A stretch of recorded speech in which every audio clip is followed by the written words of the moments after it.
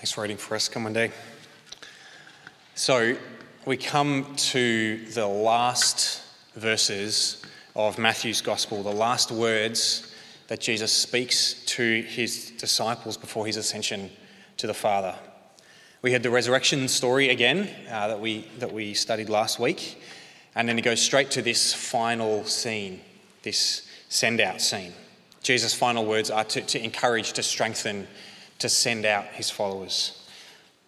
Jesus spoke these words to invite people who follow him to take their place in the most extraordinary global project that has ever taken place, God's plan to spread his gospel to every corner of the globe. So it's my prayer for every one of us here tonight that we will hear Jesus' words and obey them. It's my prayer that all of us will increase our vision for what it is that God calls us to be part of, for our role in God's global gospel project.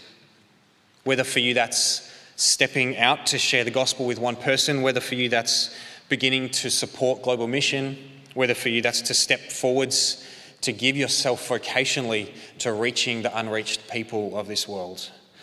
I pray that God would work in each of us tonight.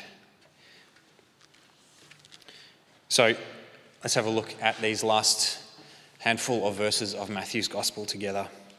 In verse 16, then the disciples went to Galilee, to the mountain where Jesus had told them to go. Back to where it all began, right? To the scrubby hills, to the rocky fields of Galilee. In verse 10, Jesus asked the women at his resurrection to go to the disciples and tell them to go to Galilee. And now we see the specific place in Galilee to which they've been sent, to this mountain. And who knows the kind of emotional state that these 11 guys were in at this point, right? Judas had died by his own hand after betraying Jesus. The other 11 fled while Jesus was tortured and executed, only to hear 3 days later from Mary Magdalene and the other Mary that he was risen, that he was alive, and that he was coming to see them. What are they to think, right? On the one hand, if the women were lying or mistaken, then all of their worst fears are confirmed. Their spiritual leader is dead. The hopes upon which they've built their lives are dashed.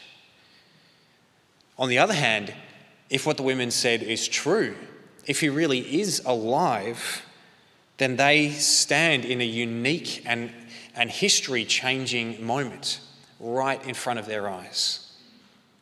And so suspended there between devastation and wonder, the disciples come to the mountain. The mountain, the place throughout Matthew's Gospel, which has been a place of revelation from God and communion with God himself. And there they see Jesus. When they saw him, verse 17, they worshipped him. There's surely no other response fitting for this moment, fitting for this person, is there, but worship. But even then, even in this moment, some doubted. And that word that's translated from the Greek to doubted there is a word that is closer in meaning to hesitated than to disbelieved, right? A bit like you might doubt before you jump off a high cliff into a pool of water below. Even for these men who've spent the last 3 years of their life listening to Jesus talk, seeing him work, seeing the miracles that he's done, the reality that they see before them is just beyond understanding. But Jesus came to them on the mountain and he said, "All authority in heaven and on earth has been given to me. Therefore, go and make disciples." We go in his authority. We go in his power. The other day, I was at a series in Brunswick. Maybe you've been there. It's like an urban farm that's got all these kind of businesses and workshops and cafes and classes and businesses there. And there's this young guy there doing his first shift at Ceres as I'm buying my coffee. He nervously navigates the till system as I step up to give him my order. Like it's a really complicated order. It's a flat white, so it should be pretty simple, but it takes him a while to figure it out. And there's a manager standing there over his shoulder, kind of watching him, helping him when he needs help to find the flat white button. And I make my order eventually and then stand to the side while my coffee gets made. And then the person behind me in the line steps up to the plate with this guy. It's a woman, she's carrying a laptop and a kind of portfolio book, and her eyes are moving around the room lots as she's there. She's looking all around her. She's talking to a guy in a suit, and as she steps up to the cash register, she sends suit guy off to sit at a big table in the cafe that has a sign on it that says closed. And the young guy on the counter, you can see his nervousness kind of go up, right? He looks over and he looks back and he kind of looks pleadingly at his manager over his shoulder. He doesn't know what to do. And the woman, she steps up and she says, "Hi, I'm Jill. I'm the CEO of Series. Welcome to the team. Could you make that table available for us?" Now, he doesn't really have many options in this situation, right? She asks him this question, makes this request, but there's really only one way that he can respond to the CEO of Series in that moment. And she has the authority over him. And it's a bit like that with Jesus here, right? He comes to these disciples on the mountain and he says, "I'm the king of the universe. Welcome to the team. Go and make disciples." There's really only one right way to respond to that command, isn't there? This isn't an optional command that Jesus gives to his followers. It's not a command to say no to. See, we saw last week on Easter Sunday that Jesus, he really did rise from the dead. He really is the King of the universe.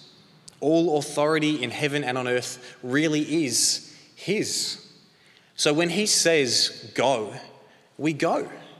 There's no alternative. There's no other option. But Jesus' authority it's more than just authority which makes us jump to it and obey, right, because of who he is. It's authority that powers us in our task. It's authority that assures us of the ultimate success of the task that we've been given. And it's authority that's not just over us who are sent, but over those who we're sent to as well. And for this task that he's giving his disciples, to make disciples of all nations, we need Jesus' authority. As he commissions these 11 unremarkable men on a dusty hillside in backwater Galilee, Jesus' task is one that would surely be impossible if it wasn't carried out under his authority. At these 11 nobodies and a handful of other Jesus followers who are with them, he tells them, "Go and make disciples of all nations, baptizing them in the name of the Father and the Son and the Holy Spirit, and teaching them to obey everything I have commanded you." It's an impossible mission for these guys, isn't it? And yet it's a mission that is coming about. From these 11 followers of Jesus, there are now billions of followers of Jesus. It's the world's largest faith.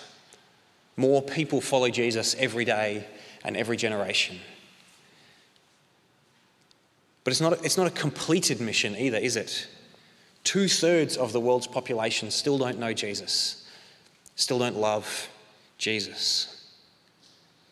We still need Jesus' authority, his power to sustain us in our mission. So we go in his authority, and we go because he sends us. Right? In his wisdom, in his grace, in his determination to be glorified in the heavenly realm, Christ chooses us to complete his mission. For those of us who, like me, have been around church a long time, heard these words a lot of times, it's easy for that to just kind of wash over us, right? But it's remarkable. He draws us into his universal, eternal work under no obligation to do so. It's like a father inviting his child to help him cook dinner. Right? He doesn't need the child. In all likelihood, the child's going to make it more messy and more difficult. I can testify to the truth of that. Yet he still invites and supports and encourages us. God calls us to be part of his global, his cosmic mission to glorify Jesus in all the world. As Jesus calls us to make disciples of all nations, he's not so much meaning nations like we understand them, right? Like modern nation states, like Australia or France or China. Rather, he means people groups. The word here is ethnos. It's the word that we get ethnic groups from. So he's saying, go and make disciples of all ethnic groups. This is the culmination of an unfolding theme through Matthew's gospel, which God's promises go from being for Israel to being for the whole world. And it's difficult to capture in statistics, but by one pretty good measure, there are about 17,000 people groups in the world today. And more than 6,000 of them are unreached, which means there are so few believers there that there's no self-sustaining church indigenous to that people group. 6,000 people groups who either have no Christian community at all or one so small and so fragile that it relies on outside influence to survive. God will call some of us here in this room to reach those people, to reach those 6,000 people groups. Some of you will go to the ends of the earth to reach them with the gospel of Jesus. Others of us will stay here, making disciples here, sending others out. We're already at the ends of the earth, right? Melbourne is a long way from Galilee. There are plenty of people around here who don't know Jesus. And those who do go out to reach the unreached go out in a long line of gospel missionaries that goes back and back and back, right to the beginning. It stretches back to ancient monks going across the sea to unknown lands with no hope of return. Medieval traders taking the gospel along trade routes across Europe and Africa and Asia. Preachers sent to tribes who had killed all those who came before. Travellers smuggling Bibles into dark places. Now, it's an unfortunate reality of history that sometimes those who came with the gospel came alongside those with other motives, came alongside those with guns, with power. The desire to make disciples of all nations has sometimes been entangled with a desire to make profit or to make culture. It's a sometimes messy history. Here at UniChurch, Kamwende said to a group of us the other day that growing up in Kenya, her experience was that missionaries were weird white people who she didn't know why they were there, why her parents were friends with them, or why they always had dirty feet. It's a mixed history of missionaries going to other parts of the world, isn't it? It's worth saying, though, that those stories of missionary endeavours being caught up with colonial agendas, they're challenging stories, certainly, but they're not the whole story. And indeed, there are many stories, even many stories here in Australia of gospel missionaries being the very ones who have restrained violent conquest and sought the genuine flourishing and gospel good of the people that they reached. See, Jesus' vision is for a truly global church, enriched by its diversity of people from every nation and every tribe and every tongue. See what it is that he commands here, right? The disciples are to teach those that they reach to obey everything I have commanded you, Jesus says. Everything I have commanded you, that includes this very command, doesn't it? These disciple makers are to go and teach others to make disciples of others who make disciples of others. It's in that way disciples making disciples making disciples, that the gospel reaches every corner of the earth, that every nation, every people group receives and propels the gospel with its own unique richness and tradition and expression. That's why the 6,000 unreached people groups is such an important measure.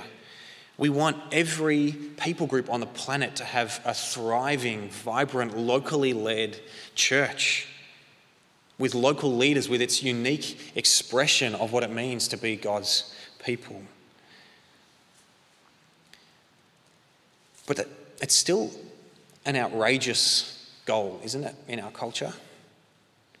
In our multicultural, relativistic culture here in Australia, God calls us to give our lives to persuading people from other faiths to believe in Jesus. There's no hiding from that. We are not people who believe that all religions are equal ways to God, that there are lots of ways to connect with God, that what really matters at the end of the day is the way that you live your life. No, those are lies. They sound good and there's half-truths within them. But Jesus himself said, I am the only way to the Father. No one comes to the Father except through me. The only way for anyone to have life to the full in this life and for eternity is to know and to love Jesus. And that is just as true in Saudi Arabia or Japan as it is in Australia or anywhere. I wonder if you've seen this picture before. That policeman leaning on the rails there is Sergeant Kevin Briggs, who's been called the guardian of the Golden Gate Bridge. He worked at the Golden Gate Bridge in San Francisco, and his job was to talk down people trying to throw themselves off the bridge, like this guy, Kevin Berthier. On the 11th of March 2005, Sergeant Briggs spent over an hour and a half talking Kevin back over the railing, desperately trying to persuade him that his life was worth living, desperately trying to change his mind. Here's what Kevin, the man who nearly jumped, here's what he remembers. As I stepped over the railings, I heard someone say, "Hey, wait a minute." I was convinced I was going to end my life. But at the last moment, his voice made me stop and grab the railings. I now know that was Officer Briggs. He snapped me back to reality. He tried to show me the important things in my life, focusing on my daughter. Hope came back. I put my arms up, and he helped me up and back over the railings. It's what God sends us to do. God sends us to save souls. The stakes could not be higher. It's the gospel and the gospel alone that brings people from death to life. We must make disciples of all nations because we love them and we want them to know life. We go because God sends us. He chooses us. We are his chosen instrument to take his gospel to the ends of the earth. We're it, right? We are God's plan A. We go because he sends us. And in his providence, in his sovereign rule over this world, God has been sending us all along. Because he sends us, the gospel was taken by the Apostle Paul and by others to Rome, to the centre of the great Roman Empire, from where it exploded along the Roman roads throughout the empire, carried by people like you and me. Because he sends us, Martin Luther's rediscovery of the biblical doctrine of grace and the Reformation that he launched was made possible by the new technology of the Gutenberg printing press. For the first time, the Bible and other literature could be mass printed no longer just written out by hand, and taken to the ends of the earth, carried by people like you and me. Because he sends us. Charles Spurgeon's ministry occurred at the same time that the telegraph made worldwide communication possible in a moment rather than months. His sermons were telegraphed and printed around the world. In one story, a murderer waiting to be executed in a South American prison was given a copy of a Spurgeon sermon, translated through the telegraph, carried by someone like you and me, and he got saved. Because God sends us, God raised up Billy Graham, one of history's great preachers, right as the new technology of television enabled his sermons to be preached directly into our homes.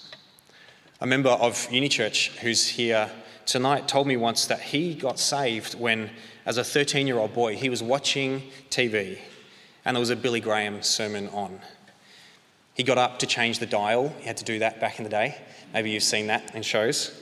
And as he walked towards the TV, Billy Graham said, "Stop. Don't change the dial.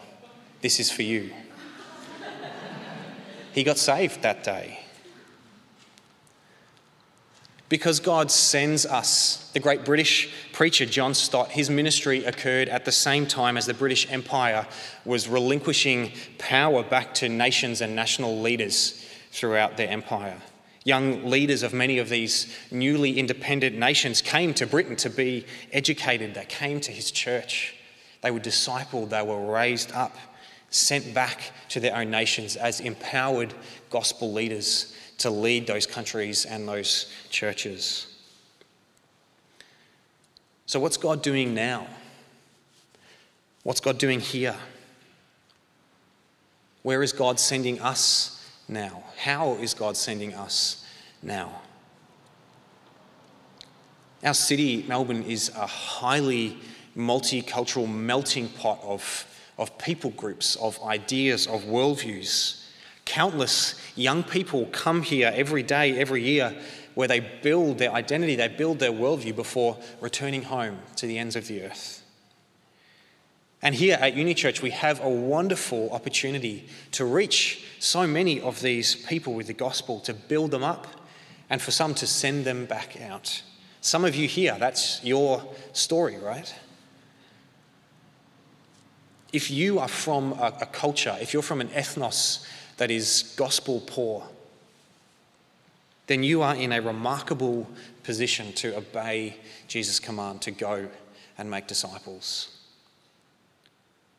If that's you, see yourself in God's plan. Get prepared. Arm yourself while you're here and then go. Go with the gospel. Sink down deep roots in the gospel now, into Christian relationships, into serving God's people, so that when you go, you can bear fruit for Jesus. This is the big story that determines the narrative of our lives.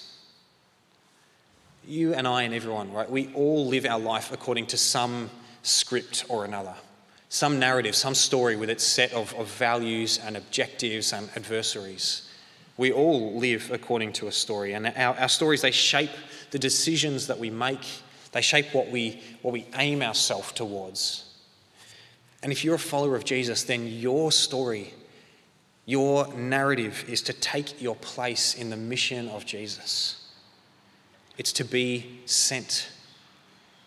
You are one of countless millions of Jesus followers across history and across the world who God sends to flood the earth with his good news.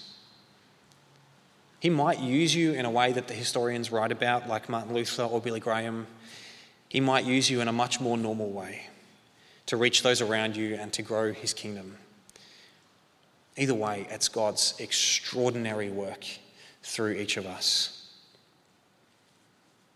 This is the narrative of my life, right? God has called me and my family to equip the saints for the works of ministry here, to serve the church.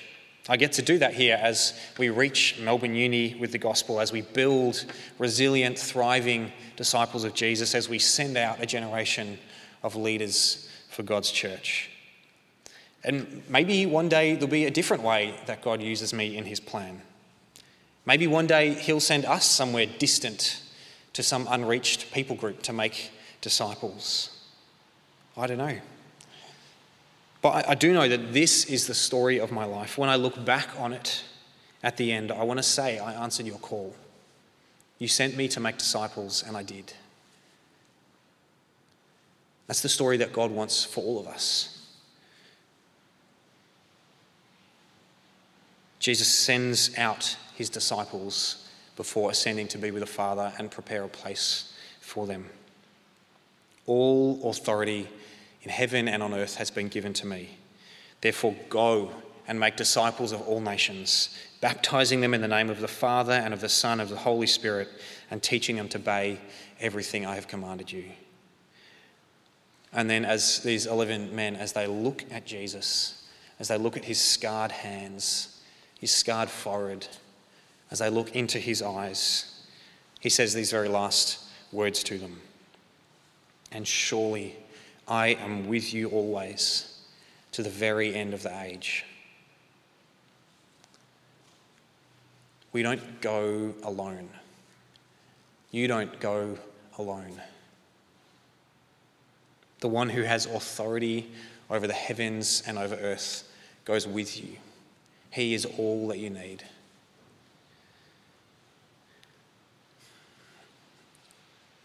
So if you're here tonight and either you haven't done this or maybe you're just deciding to follow this Jesus, then the first step is to get baptized. It's the first response to the gospel that Jesus calls for here, right? We're baptized as a mark of our new life with Christ and our membership, our belonging to his family. So if you haven't, then get baptized. Come talk to me or talk to Alex, talk to someone after the service if that's you, and we'd love to talk to you about what the next step would be. And after that, if you are a follower of Jesus who is baptized, maybe you feel excited about being sent out by Jesus to make disciples of all nations, or maybe you feel nervous about it. If you're excited, if you want to play your part in God's plan, if you want to make disciples of all nations, then we want to help you discern what that might look like and what the next steps are. We want to help you prepare for that. We have lots of opportunities in the life of our community here at UniChurch to think through what it looks like for each of us to live out Jesus' command as people working careers and serving the church, as people who stay in Melbourne, as people who go away, or as people who are set apart to make disciples full-time here or overseas. Come chat to me, shoot me a message, talk to Fiona, talk to Alex about what a next step for you could be if you think that's where you're at. And if you feel nervous, if the idea of being sent, of going and making disciples fills you with apprehension rather than with excitement, then I pray that our passage tonight is an encouragement, a comfort for you. Jesus' commission, his sending here, is surrounded by his authority and his presence. He never calls you to do anything that he doesn't rule over. He never sends you anywhere that he won't go with you. So start small. Just do something. If you're not supporting any global mission partners, start supporting one with prayer and with financial support. If you're not sharing the gospel with anyone, just find one person to pray for, to share the good news of Jesus with. If you're not serving God's church, then find one way to start serving. He sends us, and so we go, and he goes with us. I'm going to pray and thank God that he does. Pray that he would send us out. So would you pray with me? Jesus, all authority in heaven and on earth is yours. Thank you that you send us. Thank you that you use us. Thank you that you invite us into your plan to make disciples of all nations. We pray, God, for each person here that you would help us to find our place in your great gospel project. Give us courage. Give us obedience. And use us to transform your world. We pray it in Jesus' name. Amen.